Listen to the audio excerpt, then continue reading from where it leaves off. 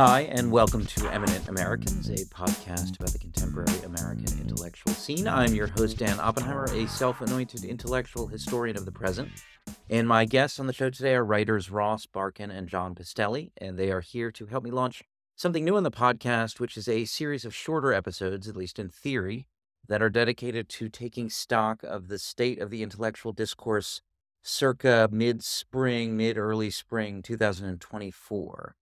Now, what do I mean by that, and how does it differ from what I've been doing before? The answer I'm giving is that it's basically a process, an exploratory process, which involves reaching out to interesting people, some of whom are prior guests on the podcast, like John, and asking them to pick an idea, writer, cultural encounter, text that they think has been significant in the past year or so, and we will go from there. So my only criteria was that I asked folks to try to avoid going too directly at the big culture war topics that seem to suck up so much energy in the discourse right now. Those topics are important. We'll probably touch on them today and in other episodes in this series, but I didn't want to start there. So John is the suggester of today's texts, one of which is by Ross. These are two connected essays that suggest that we may be entering, if not necessarily a full-blown new age of romanticism, that at least a period in which certain romantic tendencies swirl and gust more forcefully than they have in a while. So one of these two essays, as I mentioned, is Ross's. It's a December 23 essay in The Guardian that was titled, "The Zeitgeist is Changing, a Strange Romantic Backlash to the Tech Era Looms." The other essay, which I think, Ross, you referenced in your own essay, was a more fragmentary post on Substack from Ted Gioia, the music critic and all-around man of letters. And his piece was titled, "Notes Toward a New Romanticism." And I would add to the mix some of the other writing that John and Ross have done on their Substacks. John's is Grand Hotel Abyss. Ross's Substack is called Political Currents. And maybe also, just because I've been listening to these, John's series of lectures, which he's been beaming out via his podcast on modern British literature. And for the last few weeks, he's been covering in particular the romantics of the 18th and 19th century. So that will sort of come into the mix as well. Some quick introductions before we get going. Ross Barkan is the author of 3 books, including the novel The Night Burns Bright. He's a contributing writer to the New York Times Magazine, and his reporting and essays have appeared in many places. And he is also a teacher at the moment of journalism and writing at NYU. John Pistelli has written 4 novels, as well as assorted short fiction, poetry, and criticism, published in various places of note.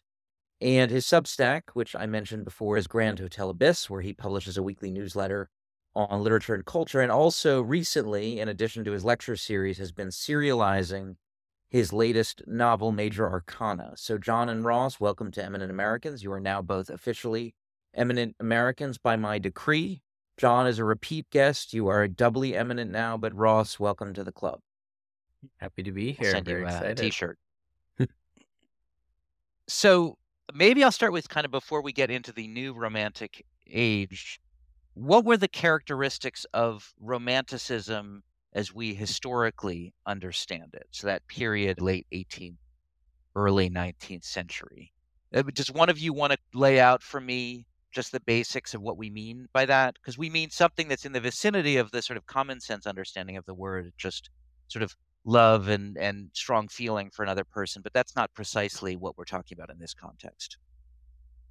So I figured John's been doing wonderful lectures. All right, John. I'm gonna kick John, it you to take it. John as much as I can say. Okay. He's All right. he should All take right. in what we certainly mean by historical romanticism. John, you Sure. take it, but you have to make it shorter than your lectures, which seem to be getting longer and longer every week. Yes, they are getting longer and longer every week. I'll see how quickly I can do it. So, well, you mentioned the word being associated with romantic love, but the actual term being applied to this era in culture in the late 18th and early 19th century came from the idea of the Romance languages as against Latin in the Middle Ages. So it was a concern with, first of all, with reclaiming kind of local, particular cultures that were had been more robust in the Middle Ages and that had been kind of swamped by the internationalism of the Enlightenment. So that's one thing, a romantic concern with local cultures and languages.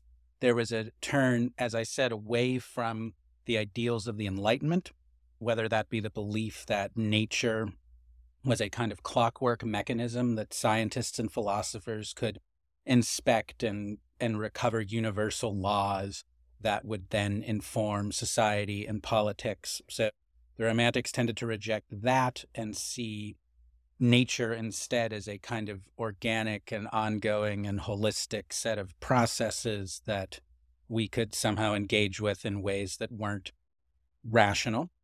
Another place the word comes from, romantic, comes from the idea of romance as a literary genre, stemming from the Middle Ages, which meant a story of enchantment and enchanted adventure, like the Tales of King Arthur, which is kind of a precursor to the novel.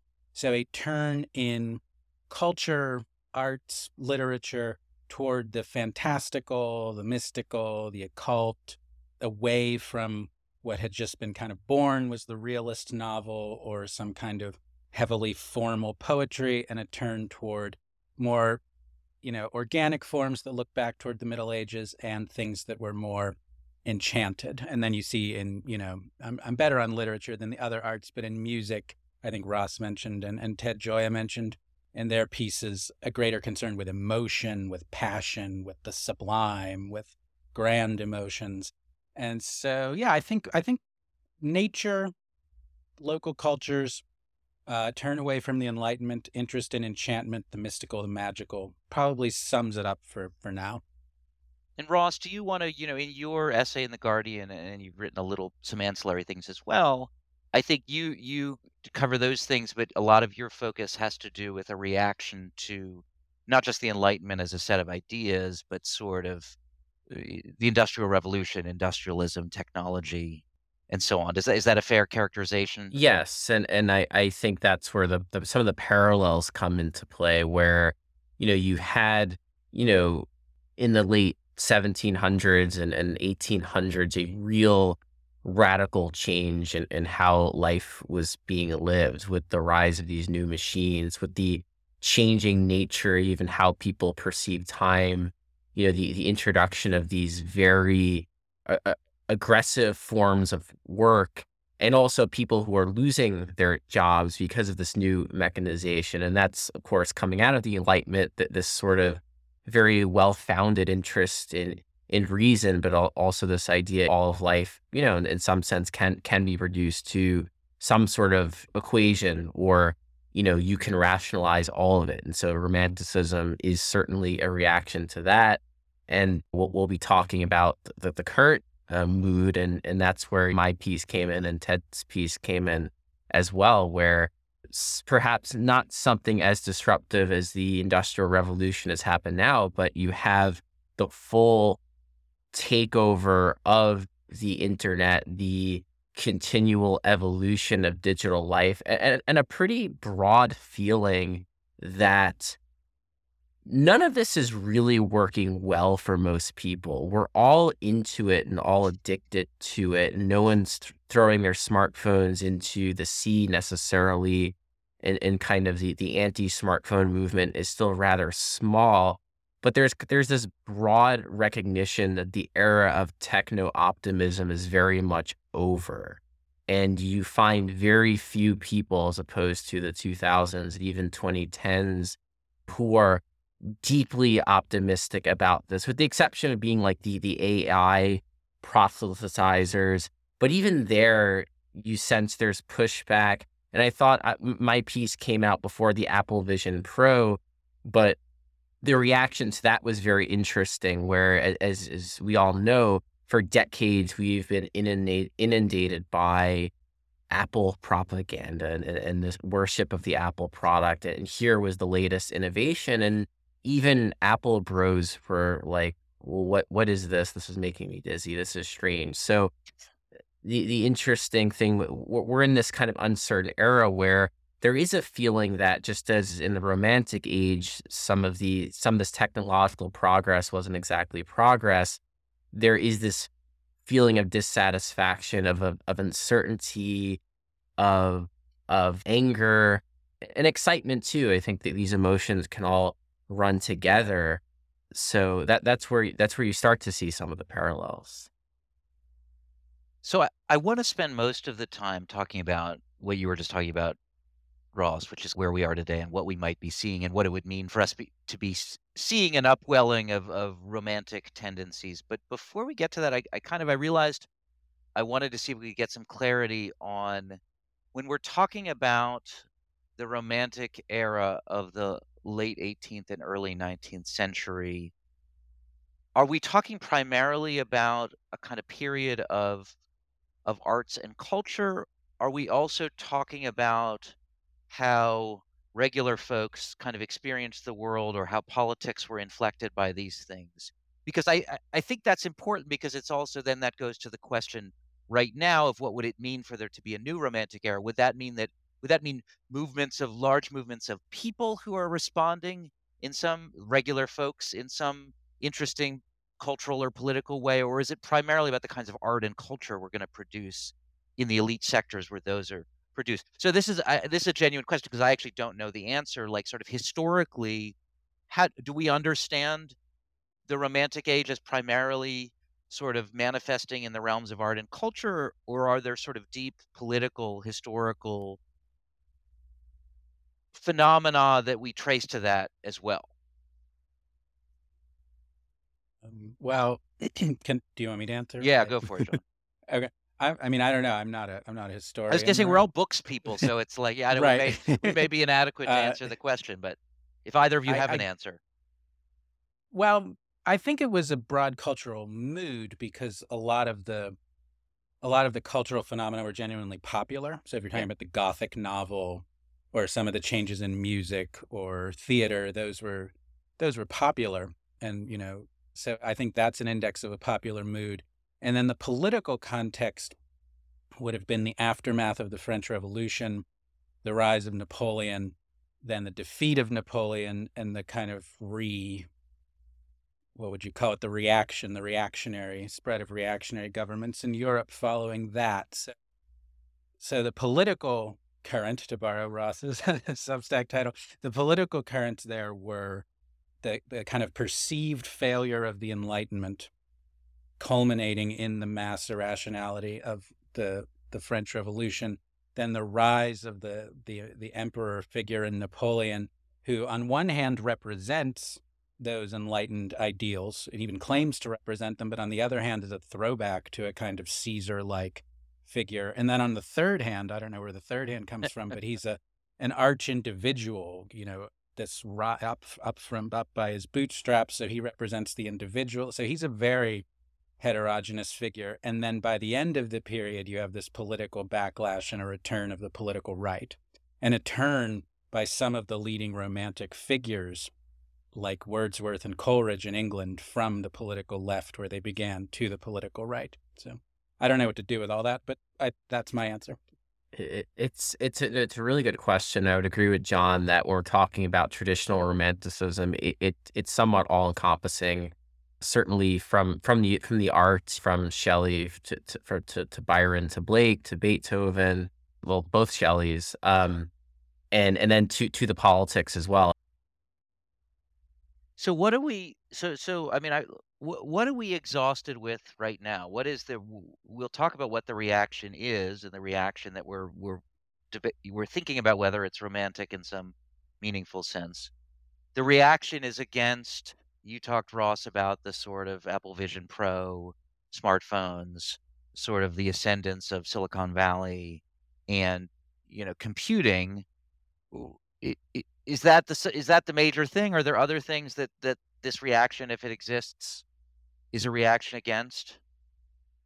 I mean, I know there's a lot of discussion out there about sort of like the exhaustion of political liberalism.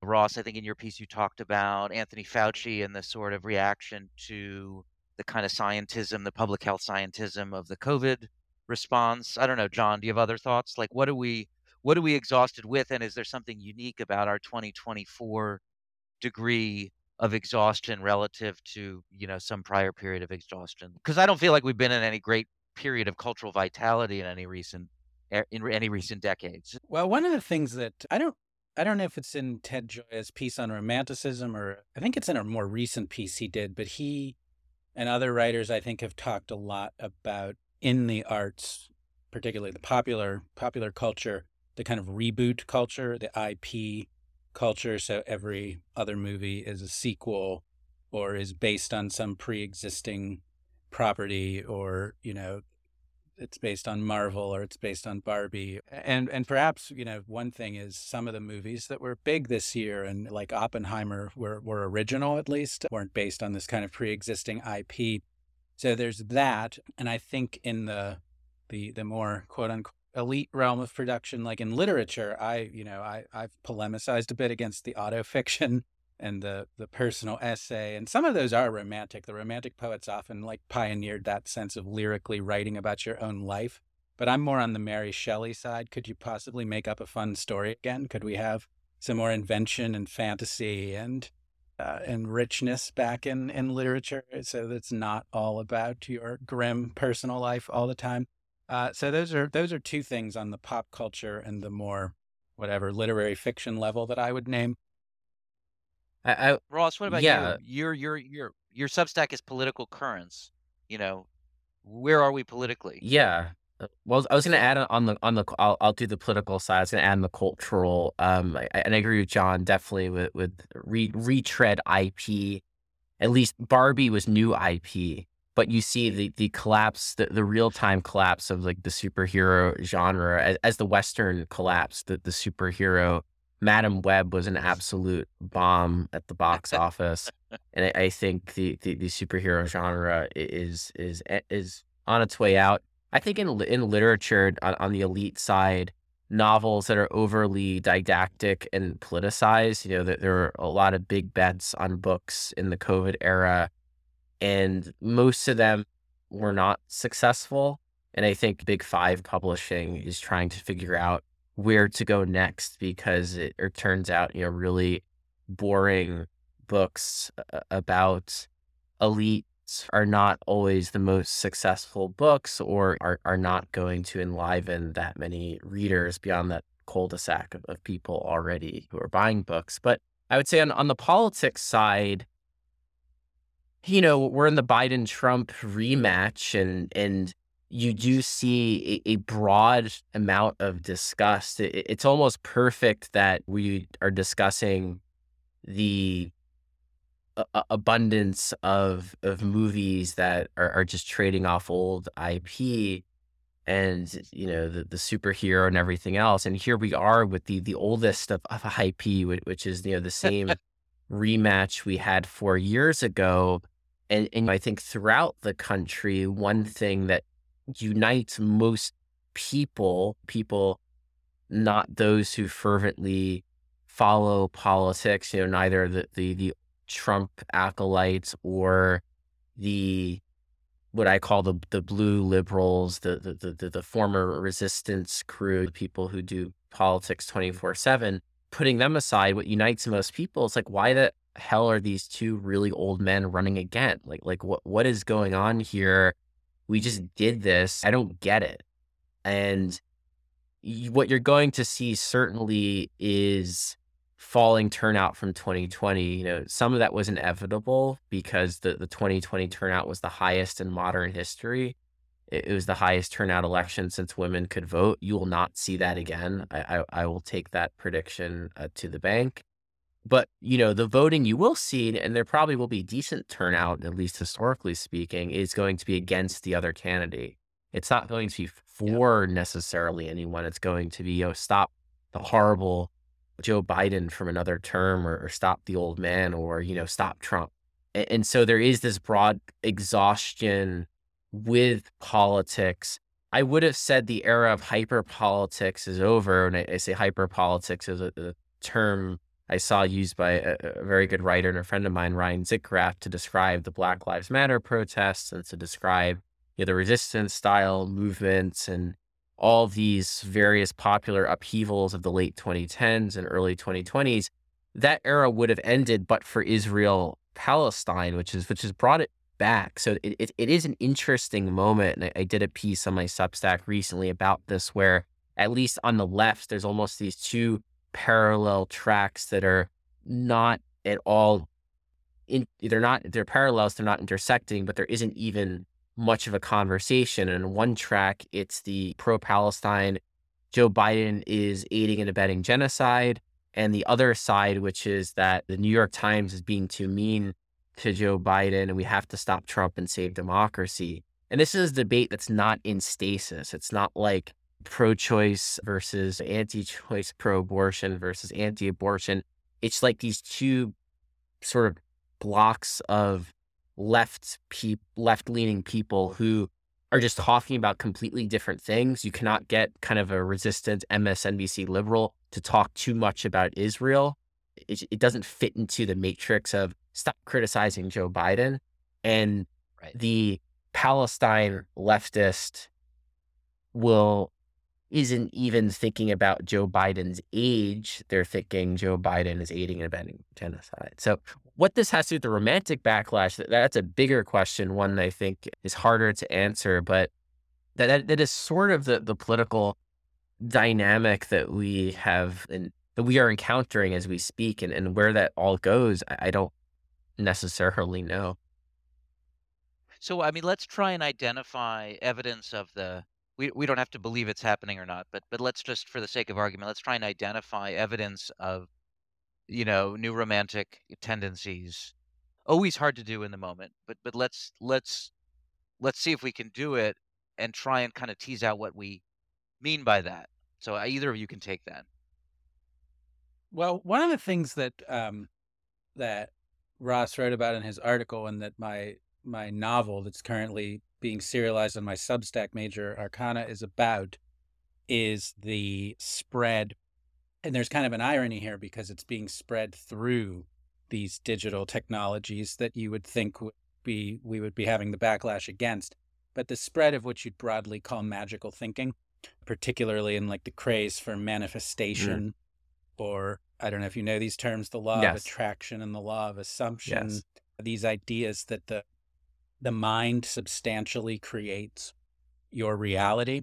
And so your best thing to do is to kind of ignore, they literally say, ignore the 3D, that is the three-dimensional world, and just go within to the fourth dimensional world, and you will alter your reality. And as much as this sounds goofy and Just like is it like The Secret? Is that one of the Yeah. articulations of it? That's the big best-selling self-help book, right? Yeah. Yep, The Secret. Yeah, that came out in 2006 and had a vogue and then went down, and now it's kind of back in full force. But one of the interesting things about it is, as much as you think it's this low culture TikTok phenomenon, this is substantially what William Blake believed at the beginning of the Romantic era. And one of the main writers of the early 20th century that today's manifestation coaches, quote unquote, draw on was a man named Neville Goddard. And he said, I get everything from William Blake.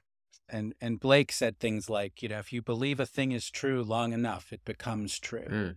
The world is substantially created by the human imagination. And there are strains of this in Wordsworth and in Coleridge and in German Romantic philosophy. So as much as we're getting a kind of popular, vulgar version of it today, it sort of comes from these high culture canonical currents in its origin. So that I think would be one piece of evidence, is just the spread of this language. I'm manifesting my Starbucks drink being cheaper today, or something like you just hear this, like people say these things very casually. I was going to cite that as well. The new mysticism, witch talk, where people who embrace witchcraft are on Witch TikTok. talk, WITCH talk, right? Yes, Okay. yes, as in witches, witches and warlocks. Definitely the rise of manifestation and embrace of mysticism, occult, witchcraft.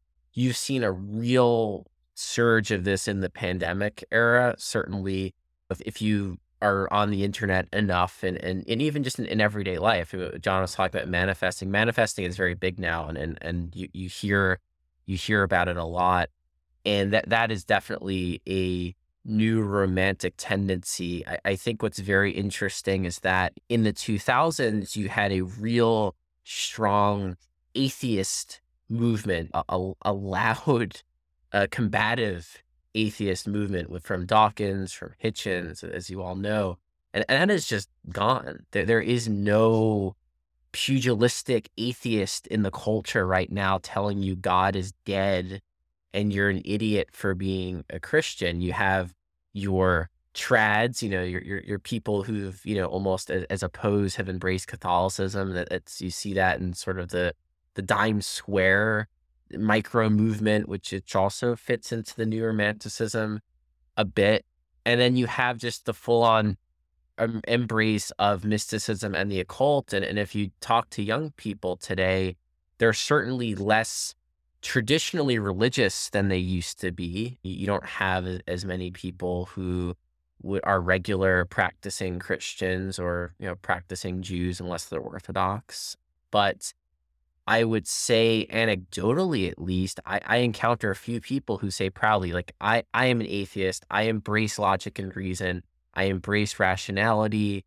The idea of a unseen mystical force is silly. The idea of an unseen being controlling life is silly. That is all gone almost completely. And I think what's interesting is, it, rather than having a Christianized pushback to that, you have this occult, this mysticism, the witches and the witchcraft, and that very much is a part of the culture right now.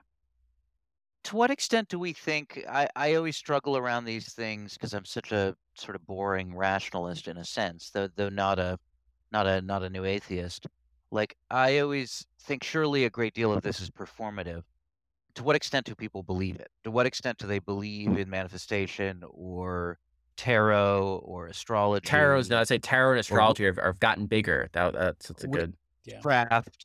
To what extent do they believe in it? To what extent? And I'm not saying it's performative in the most shallow sense. It could be performative in a very profound sense. And the profound sense could be that they see it as an expression of a kind of search for or an enactment of some kind of meaning without necessarily believing the kind of empirical truth claims of these things. I'm not sure how you guys would answer that other than if you actually are yourselves believers in any of these things. I mean, I know, John, you're a Christian of some sort. So no, I'm not. You're not? No. Oh, okay. Well, You're something of some sort, are you? I I thought you were. I I don't know would how I got that I impression. I wouldn't care. I don't generally apply a label. I Okay. generally leave labels Well, you're to not the a boring observer, but rationalist like me. You have some no, beliefs that exceed the sort of purely material. Is that fair to say? that's fair to say. And I will go to bat for witch talk here. I will defend some of this to you. Because I'm not much of a rationalist. I think that because again, I had to like watch a lot of these videos to research my novel, so I sort of saw a lot of what goes on in these communities, and I noticed some people would kind of have an arc of their journey, which is that they would begin by believing very literally in the truth claim of I could manifest $1 billion, or I could manifest whatever thing that's probably not that plausible. But then what they gradually get into is the idea that really what they're doing is kind of improving their inner narrative. So instead of dwelling constantly on the negative aspect of their life or how badly they feel, they're encouraged to speak more of gratitude, awareness of opportunities. What's the good thing that could happen to me? What are the opportunities that are here? And similarly with things like tarot and astrology, that becomes less of a strictly predictive mechanism and more like, well, here's an interesting symbol system, and how can I interact with that? What can that tell me about my life? And so it becomes a kind of both an enchantment of everyday life akin to like living your life as a work of art, which is, I think of as kind of a romantic ideal in certain respects. And then it also becomes, there's like a therapeutic element where you're improving the way in which you speak to yourself about your narrative. And that could be selfish sometimes. That could be like, there's a lot of like, I'm the boss bitch. You got to tell yourself you're the boss bitch. I mean, this is the language that's used. I'm not making this up. But insofar as it's about gratitude or openness, then it actually can be more other directed than self-directed. So I think it can be, for me, what I've seen is that it can be a serious spiritual discipline that helps people. That's what I've seen.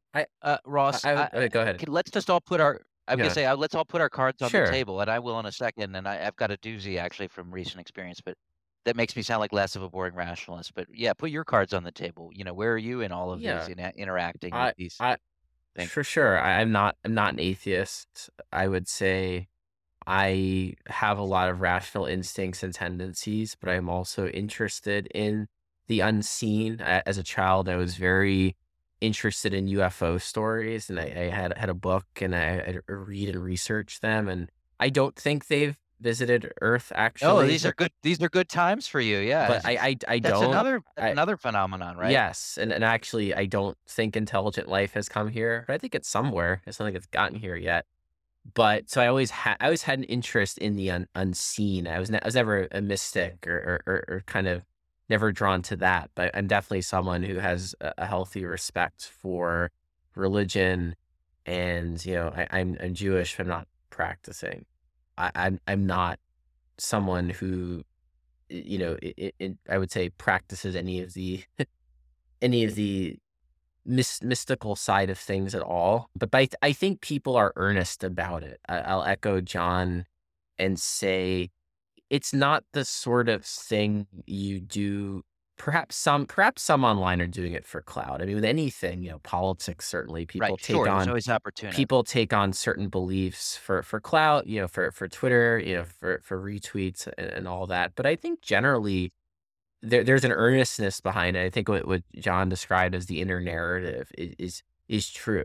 And people right now are feeling alone. They're feeling isolated. They're feeling alienated. We talked before about the total dominance of the internet in everyday life, and we haven't talked a ton about it, but certainly we've all engaged with it. This idea that it has brought some people and some groups together, but also has driven people further apart. And there are all sorts of studies about how young people hang out less today and are just engaging with their peers less.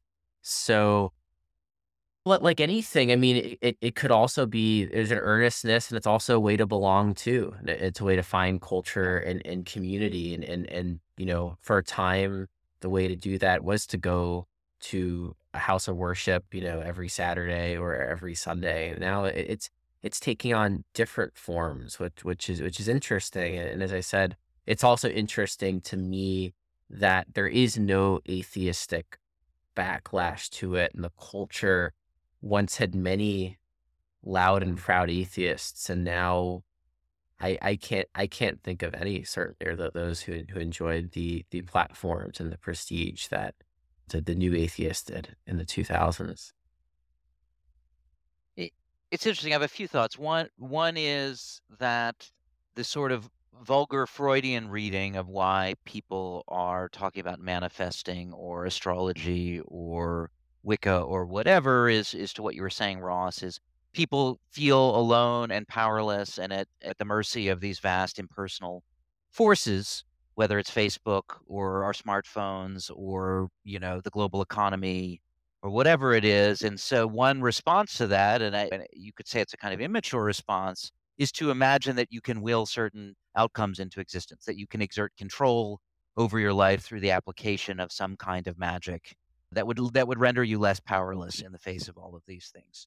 But a different way of looking at it, and I think this is more the space that you guys were in, is to say that in thinking about how to construct meaning in one's life, that the sort of conventional rationalistic methods have just failed us. So there's a very sort of, in a way, rational appraisal of the ways that we've tried to make do in this economy and this culture, and a conclusion that they've coming up short.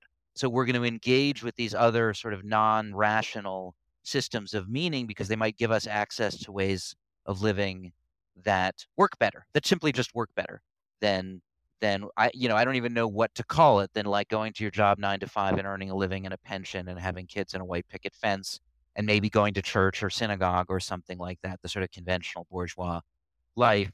Do you guys in your own lives, but then I guess thinking sort of about these broader phenomenon, are you Does that make sense to you? Which of those makes sense to you? The sort of immature narrative, wishful thinking, or the sort of mature reckoning with the failures of kind of our existing modes of meaning for allowing us to get by in this, in modernity?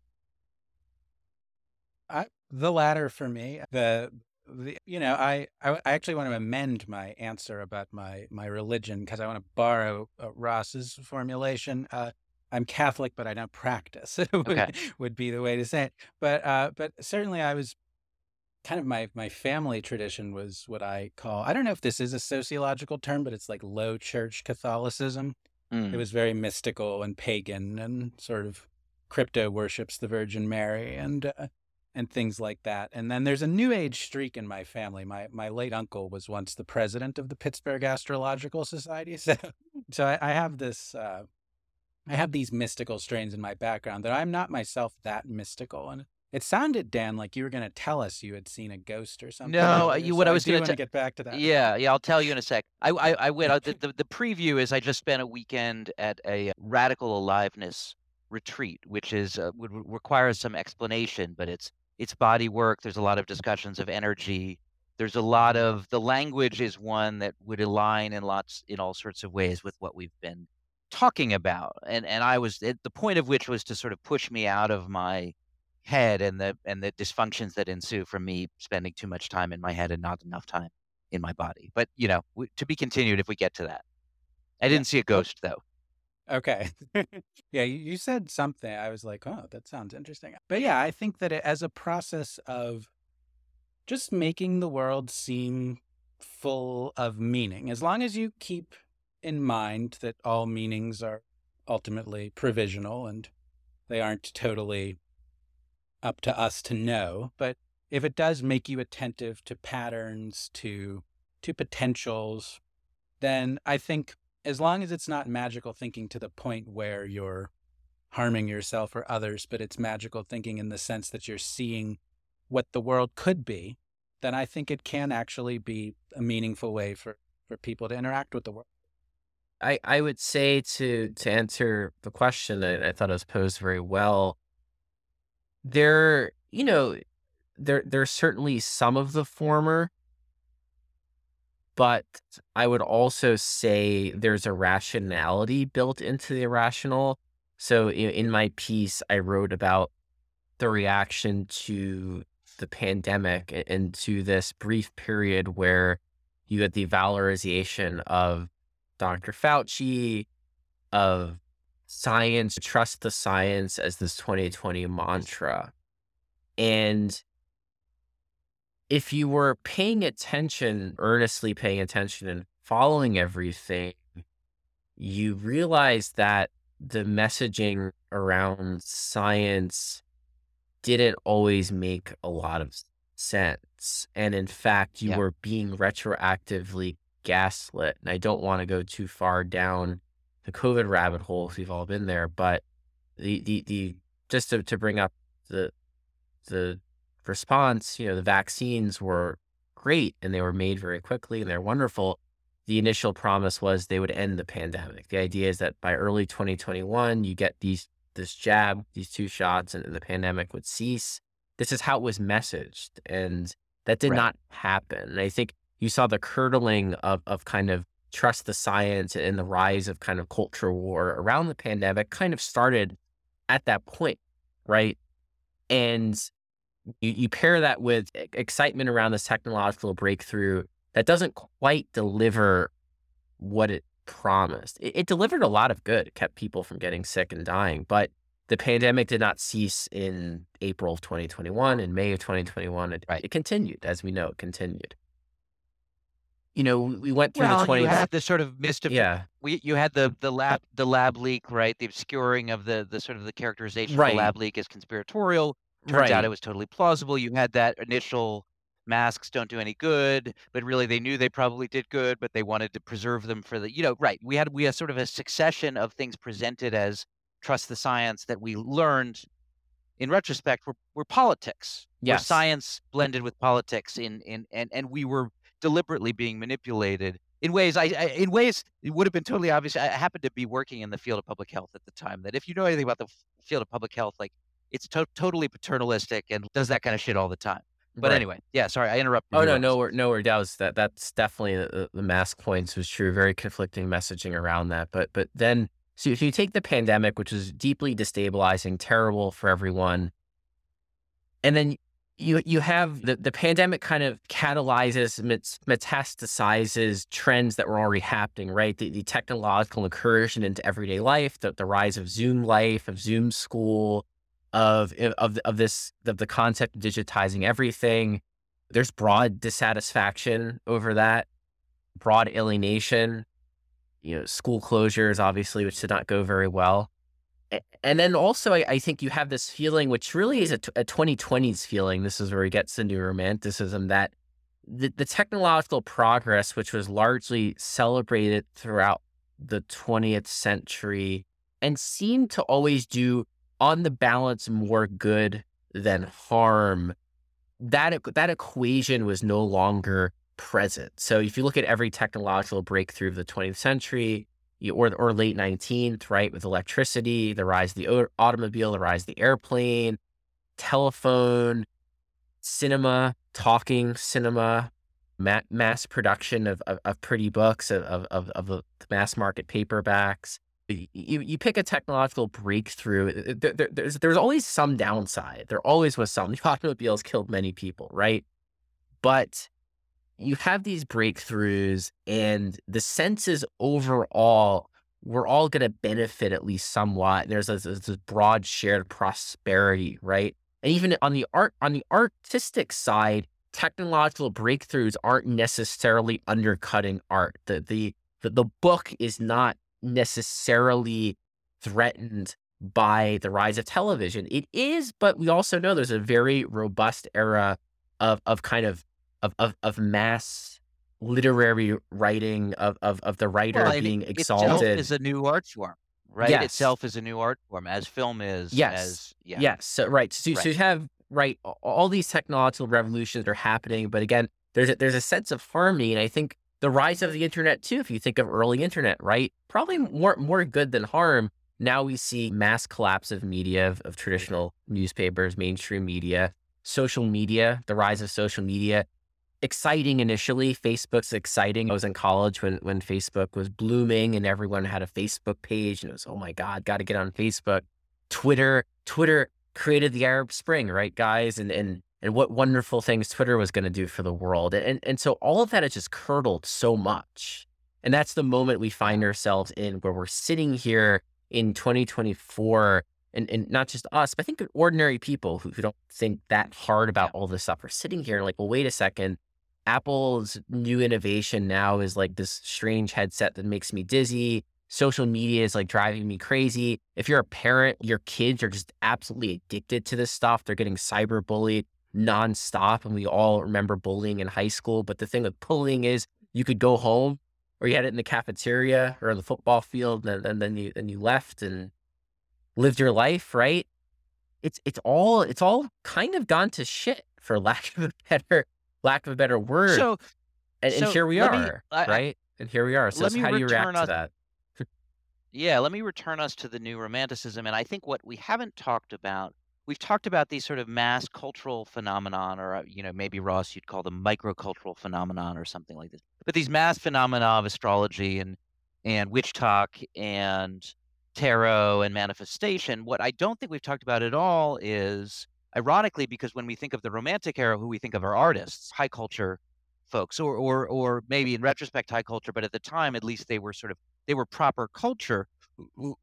Can we point to anybody? Can we point to anything in the cultural sphere, the sort of artistic sphere, that seems like a manifestation of a new romanticism rather than a sort of exhaustion of whatever the previous regime was? I mean, is it your novel, John? Is it Substack? Is it like I don't because it's I don't think it's witch talk, I guess. I don't think we're going to look back in retrospect and discover that there was some genius producing 45-second videos on TikTok who is the artist of our age. I think probably it will be in the spaces we're familiar with already. and it's somebody if in fact this comes to be, it's somebody we know of, but maybe we're not aware at the moment that they represent that. That's only clear in retrospect, or something like that. I'll try to answer that in a more broad way. I mean, I'm trying with my novel, Dan. I'm doing the best I can, but I don't know that I could name other names. But I thought what you said about Substack was interesting, or what we're doing now in terms of a podcast, because one of the cliches about Romanticism is that it was anti-technology. Mm. And I think that was maybe truer in maybe Germany. I think, I'm not a Germanist, but what you often find the English Romantics saying, even Blake, but also Percy Shelley and Wordsworth, is things like, we're not against these new technologies, but the problem is they've just been created by these scientists, and it really takes art to bring these things into the imagination, into the human community. Shelley says we need to imagine what we know, and that this is one of the roles the arts can have.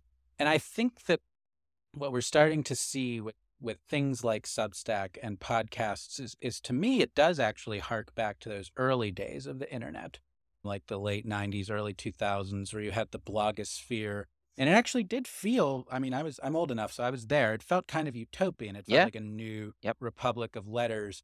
And then it was social media that really collapsed that.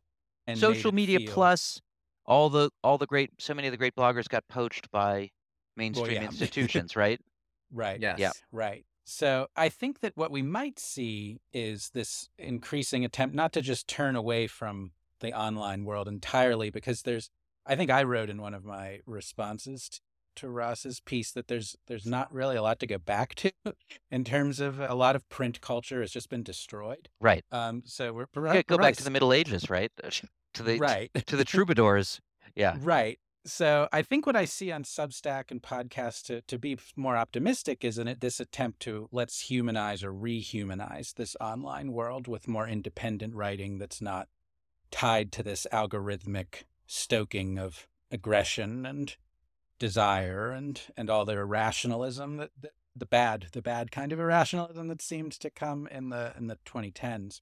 I mostly agree. I would say, as someone who still likes print, is that at least on the boutique side, there still is an embrace of print, not for the newspaper, not for like things that are transitory, but you have County Highway, which started up and has had some success doing a print only newspaper, like a month, six times. That's the one from who? From David Samuels and Walter Kern. Yep. David They've amassed something like 10,000 subscribers. The Drift, the new literary magazine, I mean, they're mostly a print journal. Jacobin still keeps a pretty strong print journal, even N+1. I think John is generally right. Yes, the print culture, the big print culture has been eviscerated, but there are shoots of kind of an interesting new, smaller print culture that I think you can point to. I agree, certainly on Substacks and podcasts, and since we're all on Substack, and I'm optimistic about Substack. Substack can't solve the problems of the news media, and I think they never claim to, but there's this idea around the various Substack panics. Oh, it could never be the small town American newspaper again, and that's true. I mean, nothing can, but there definitely is a return to the 2000s style blogging, but this time with a healthier infrastructure behind it, which is, the collection of emails, the ability to monetize, which didn't really exist with the blogs. Daniel and I had a little exchange about the poaching phenomenon, which was very big in the 2000s, where once you got successful in a blog, you were poached out. And I think you're seeing less of that now because Substack itself, one, the very successful Substackers make too much money to be poached, but even those who make a lot less, there's a certain now power and prestige to Substack. And what I'm interested in on the art side is, Substack is self-publishing, right? And what's strange is that there's always this stigma around self-publishing fiction, but nonfiction, there isn't any, right? You tell someone you run a Substack, people go, oh, that's pretty cool. Whereas, there isn't now, right? I mean, yeah. there was. It Yeah, and was. I think Maybe the I think blogs that's broke that. I think changing. the blogs broke that. Yeah. Yeah, I think that's changed, and I think fiction too. With Right. John I want to put. serializing his I want to. novel too, which I is want to something push you more people guys. will do. I want to. I want to push you guys because on this. But are what's specifically romantic about what you're describing? I mean, you're describing small, kind of a restructuring of the sort of networks of dissemination, but that surely is not enough. That doesn't clear the bar, the bar for something to be romantic. I'd like to believe. I'd like to end this on the conclusions that the three of us are the new romantics and the avatars of the new romantic age by virtue of our embrace of Substack and podcasting and John serializing his novels. And I can see that as a constituent of it. But I'm running up against but are literally the things that we're saying and the beliefs that we're propagating partake in romanticism in some meaningful sense. I'll jump in because I have an idea, and I definitely want to hear what John has to say on that. I would say in some sense, Substack is the ultimate embrace of the individual over the institution. That it's a romantic concept. I do think the idea of one person being the focus, it's not a new idea at all. But I do think if you think of like the 20th century, large media organ, the idea that you subsumed yourself to the institution, that is true with places like the New York Times. But because so many institutions have collapsed, now into that void are many individuals who are, for lack of a better word, shopping their own brands and selling their wares, selling their art. That seems to be a romantic notion, even the way, art being produced. And I don't know if one can put self-publishing in the romantic bucket, but if you think of the way publishing used to happen in the 19th century and late 18th century, it was this subscription model. It was, later on, Walt Whitman selling his own poetry. The idea of like a conglomerate sort of rubber stamping your artistic product is really more of a, post-industrial revolution idea. Whereas if you look at, art, even into the 20th century, this is not romantic anymore, but like Virginia Woolf and her husband, publishing her fiction under a imprint they created just to do that. So is it perfectly romantic? I don't know about that, but I am interested in where this is all headed. Yeah, I would definitely agree with that. I think that there was particularly on the artistic side, a lot of romanticism was about challenging what had been the literary or cultural establishment of its day. So you do see experiments in self-publishing, like with the work of William Blake, or I mean, a lot of the early works of the Romantics were sort of what we would call like small press Right. published, Yeah. like in the sort of like little liberal or radical circles that would just form in London, and they would publish different things. So yeah, I think it looked at the infrastructure level actually a lot like what we're doing now, for its time, which again is making a use of the technology available rather than rejecting it. And then as far as the content goes, I guess that remains to be seen. I mean, I've been thinking more about your question about, I feel like I should name some names or something, but if you look at even people who in the last like decade have published novels, like literary novels that were widely talked about, like one name that comes to mind is Tessa Moshfegh. Mm-hmm. And she says, I talk to God, like I dictate my novels. She says things like that. Another name would be Tao Lin. And Tao Lin is, I've rejected medical authority. I've cured my autism with this diet that I found. And I believe that we need to return to a matriarchal, goddess-centered religion. So, and those are two people that have, big book deals. Yeah. So I do think we see even, not on Substack, I think we can see signs of some emerging desecularization of the literary culture. Do you think, I mean, we're all three on Substack, and what the hell, let's just navel gaze about Substack.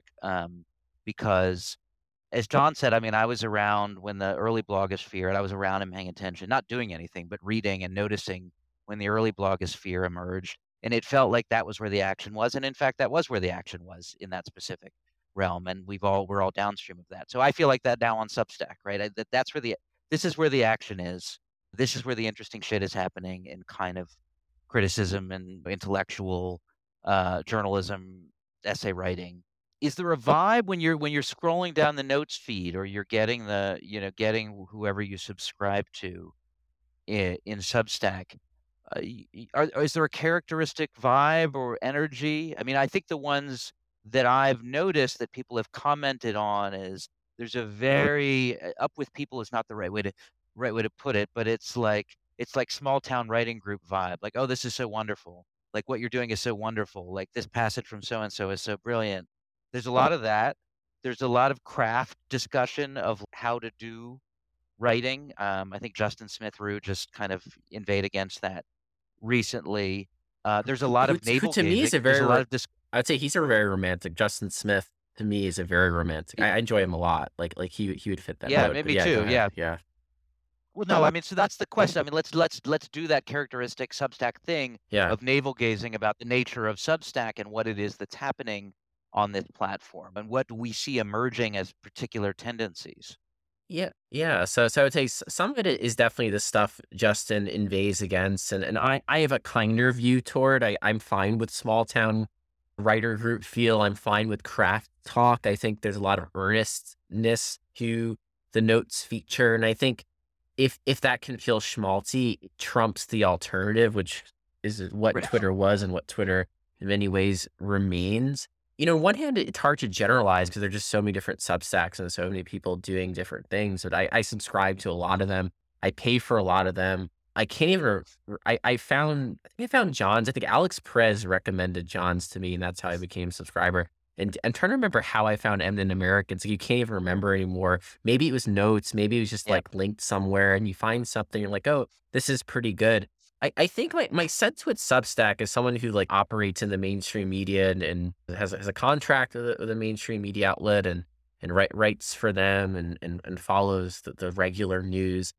There's always this feeling that Substack is like where the real writing happens. There's not like a good precise way to say that other than it feels like, here's the media, here's like your conventional kind of box or whatever in this bucket over here. And that's good and interesting. And that serves a real purpose. But Substack is like where it almost feels like what is actually happening right now? What is kind of the blood below the skin? Like every time I kind of open it up, I think because there is no editorial infrastructure, it is people literally writing without an editor, unless you're Matt Iglesias, is paying your wife to do it. There's this unvarnished sense, and I think in that unvarnished sense, you're experiencing conversations, experiencing debates, seeing things that you just aren't seeing elsewhere. And that's very exciting. That's probably the thing that excites me Yeah. most about Substack is, yes, there are bad Substack. Yes, notes can get tiring. Yes, the Substack Nazi thing was so repetitive. But just like day to day, week to week, you're getting stuff. Even John's piece, not to navel gaze, but his weekly roundups. You're getting things that I'm not going to read anywhere else. Some of that is just the Yeah. collapse of the media and alternative media dying. And we would have all been reading the Village Voice, 20 years ago or not. But that's kind of how I see it. And I don't even know if that fits into a romantic tendency necessarily, but that's really what thrills me most about it. I would say I'll just steal Ross's thunder here. I'll be a political pundit for a minute. One of the things I notice, and I do think this connects particularly to British Romanticism, which is so much of the British Romantic writing was done in the aftermath of the perceived failure of the French Revolution. So a lot of it kind of comes under the heading of like what's left of liberal ideals or progressive ideals. And a lot of the most exciting writing like Wordsworth and Coleridge did was between when they were leftists and then they became conservatives. And I do feel like even though there's a lot of political heterogeneity, however you say that, on Substack, and you have everybody from Slavoj Žižek to Curtis Yarvin and all points between. It does seem like there's a political trying to refurbish liberalism, or a kind of rediscovery of a certain kind of moderation, a moderation within liberalism that I see as being kind of the center of gravity there, that maybe isn't true on, I mean, Twitter went from the center of gravity being that 2010s progressivism, and now it's quite reactionary. And Substack is kind of in the middle of Twitter's two phases, you might say.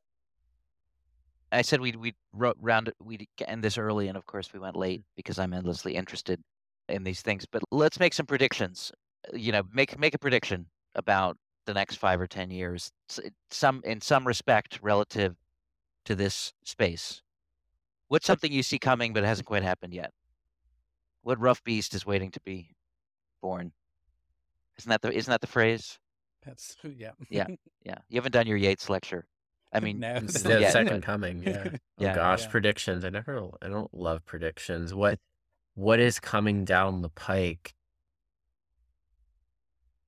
I think there's going to be a broader alienation around technology and the internet. I still don't know what form that's going to take, though. So it's a lousy prediction. I don't think there's going to be mass Luddite societies or anything like that. But I do sense, at least among a certain type of young person, you're in this addiction phase, and I think right now it's socially acceptable to be on your phone and to peek down at your phone a lot, and I can see that changing in the next decade, even just as a matter of social decorum, where it's going to look quite odd when you look at old pictures. You'll know, oh, that's the 2010s, that's the early 2020s. Everyone is checking their cell phone. So that is it's a prediction I will hazard. I don't know if it's going to be true. I don't know when it's coming, but I do think that is going to evolve.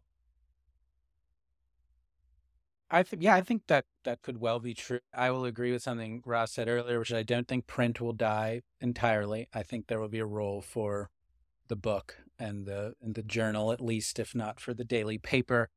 I think that with the exhaustion of IP we were talking about earlier in pop culture, and with maybe the oversaturation of the personal narrative and the auto-fictional and high culture, I think we might see some more imagination and originality. I'm trying to end on an optimistic note. Some more imagination and originality in the American cinema and in the American novel, and that's what I hope for. I'll second that, actually. That's a good one, because when John said, especially in cinema, I think you are seeing the exhaustion of the IP, the slow death of the superhero genre.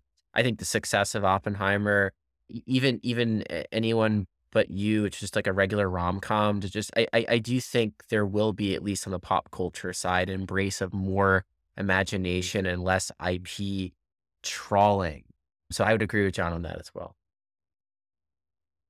I'll end on this is a sort of a semi-prediction, but it's more of an observation, which is I think it's important to differentiate between the political forecast and the cultural forecast. And too often, I think, so I agree with you guys. I think the cultural forecast is looking up in a lot of respects, and I'm sort of excited by Substack, and I'm sort of optimistic about the recognition that you guys are identifying that we've done too much of the same thing in a routine formulaic way in other realms, and there'll be a return to some originality.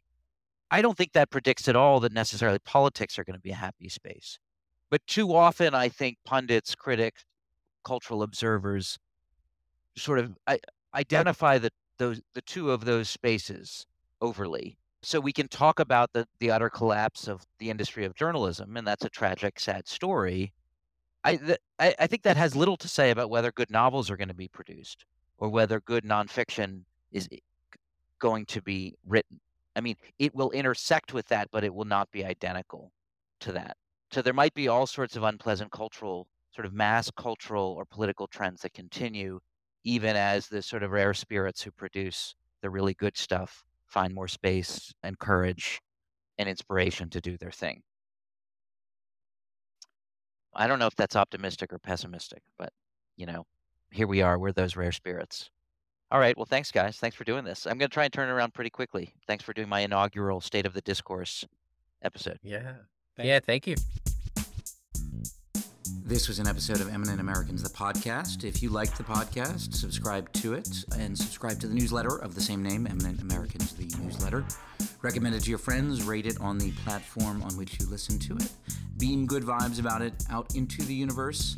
Thank you to my producer, Nick Worthen, and thank you to you, my listeners. This is a labor of love for me, and I do genuinely appreciate your attention, particularly if you've gotten all the way here to the end of all things. Feel free to email me with questions, thoughts, observations, even diatribes at djops@gmail.com. That's D as in Daniel, J as in James, ops as in ops or Oppenheimer @gmail.com. Have a great day. All right. Be in touch. See you guys.